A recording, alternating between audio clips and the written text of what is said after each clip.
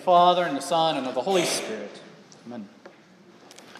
Fellow redeemed, throughout the season of Advent, we often hear how this word, Advent, means to come to and arrive. And it's a fitting word for this season because it would have us focus on how Jesus comes to us. Last week's gospel, that is Jesus' triumphal entry into Jerusalem, had us consider how Jesus comes to us in his first advent. That is, he comes humbly to us.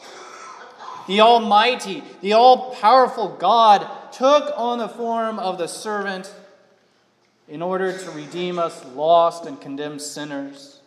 That is, in order to purchase us back from sin and death and the devil. And he does this through his perfect obedience to the law of God and through the shedding of his holy and precious blood on the cross of Calvary. Today, on this, the second Sunday in Advent, we continue to focus on the truth that Christ comes to us. And yet, where last week we heard of his first Advent, this week we consider his second Advent. That is, Christ will come again. Now, your redemption is drawing near. Now, similar to last week, the gospel for this week places us once again during Holy Week. And this time it's likely on that Tuesday. Now, having already responded to the Pharisees and the Sadducees' attacks to trap him in his word, Jesus now turns his attention back to his disciples. As they're marveling over the beauty of the temple, Jesus instructs them that it would be destroyed.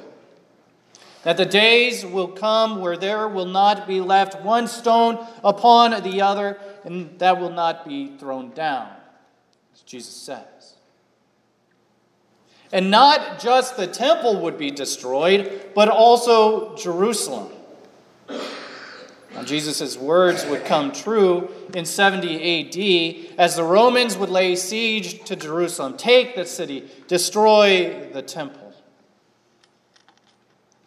Yet the destruction of Jerusalem and the temple was an act of God, an act of judgment by God that ultimately points us forward to the return of Jesus on the last day.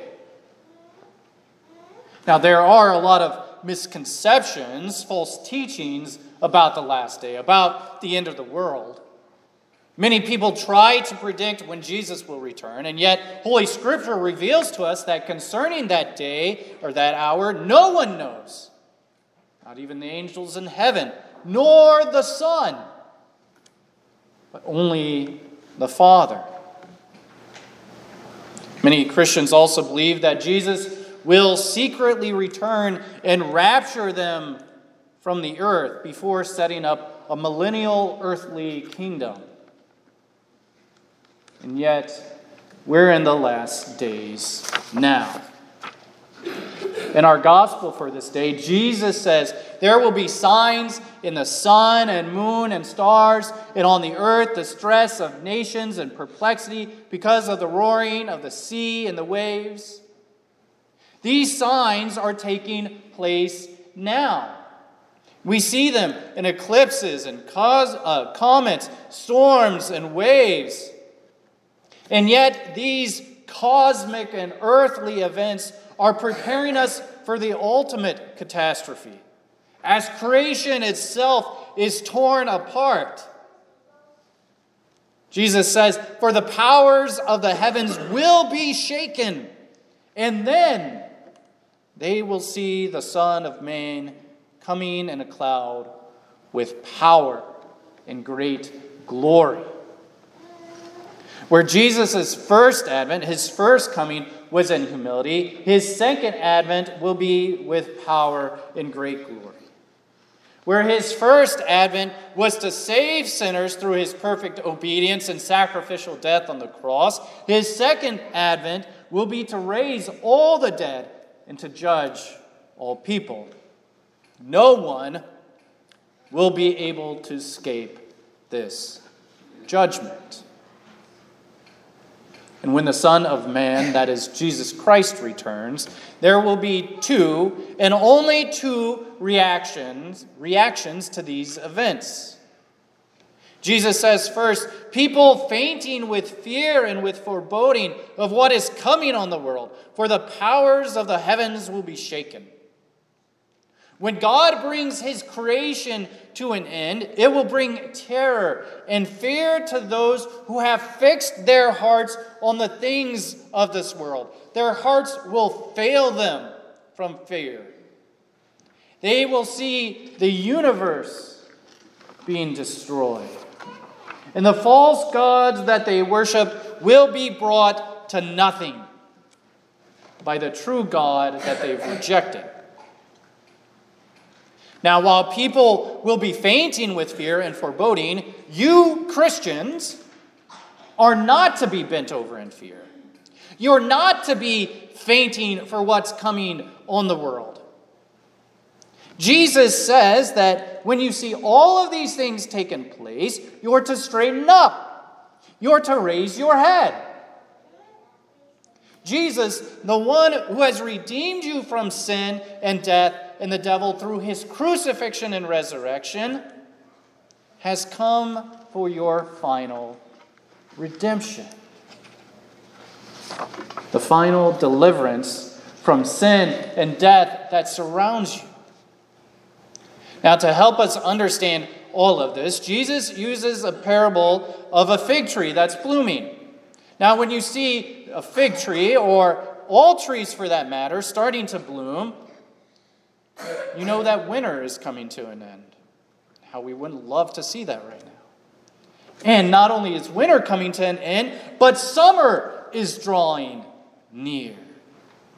And so it is that when you see the signs in the heavens, in the earth, when the sun and the moon are darkened, when the earth quakes and storms raise up and waves crash, we know that the painful winter of this world is coming to an end, and the joy-filled summer of eternal life in the kingdom of God is at hand. Our final redemption is drawing near. While the return of Christ is a source of joy and comfort for us Christians, Jesus does give us this exhortation as we wait for our final redemption. He says, "Watch yourselves, lest your hearts be weighed down with dissipation and drunkenness and cares of this life, and that the day come upon you suddenly like a trap, for it will come upon all who dwell on the face of the earth." Now, with these words, Jesus is warning us to watch ourselves, to beware of those things that can distract us from preparing our hearts for Christ's second advent.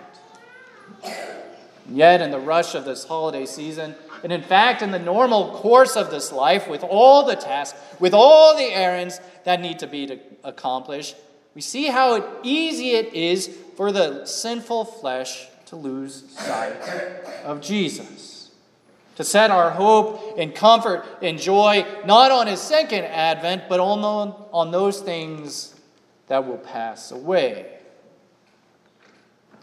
Though redeemed in this penitential season of Advent, and in fact beyond this season, Jesus would have us examine our hearts. While we confess that Jesus will come again to judge the living and the dead, do we see those cosmic events, those earthly events that take place around us as signs that he's drawing near? Do we really believe that Jesus can and will come at any moment? How will Jesus find us when he comes again? Are our hearts focused on his enduring word with all of its wonderful promises, or are our hearts weighed down with dissipation, with drunkenness, with the cares of this life?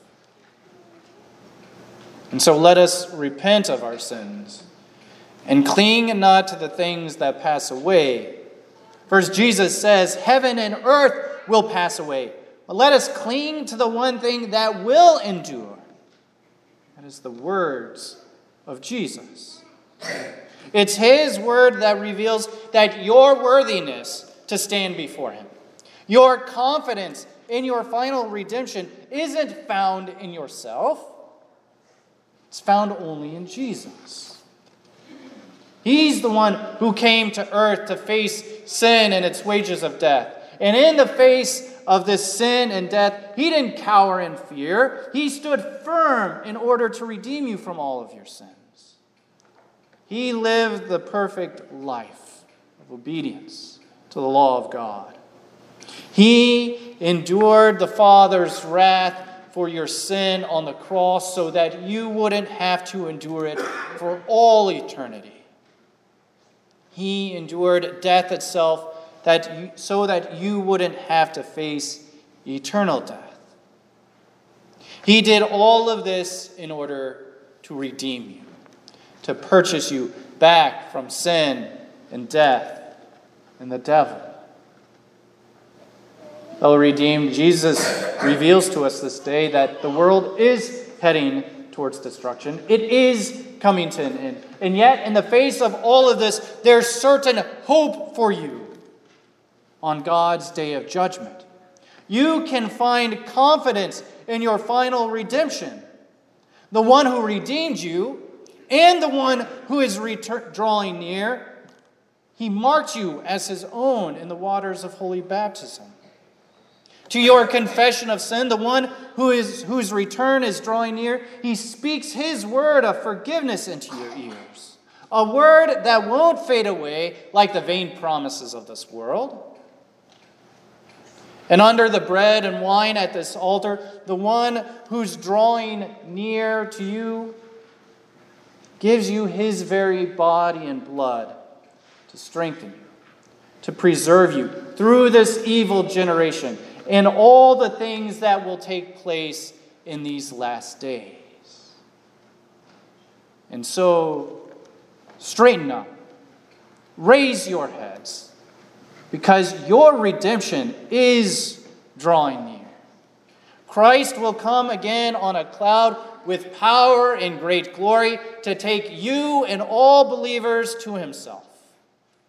And as surely as Christ rose from the dead, incorruptible, never to die again, on the last day, He'll bring full and final redemption to your body. These dying bodies will become immortal bodies. And with body and soul reunited, you and all believers in Christ will be without sin. You'll be without pain, without suffering, to live with Christ, our Lord, our Savior, our Redeemer, forever and ever. Amen. May the peace of God, which passes all understanding, keep your hearts and minds in Christ Jesus our Lord.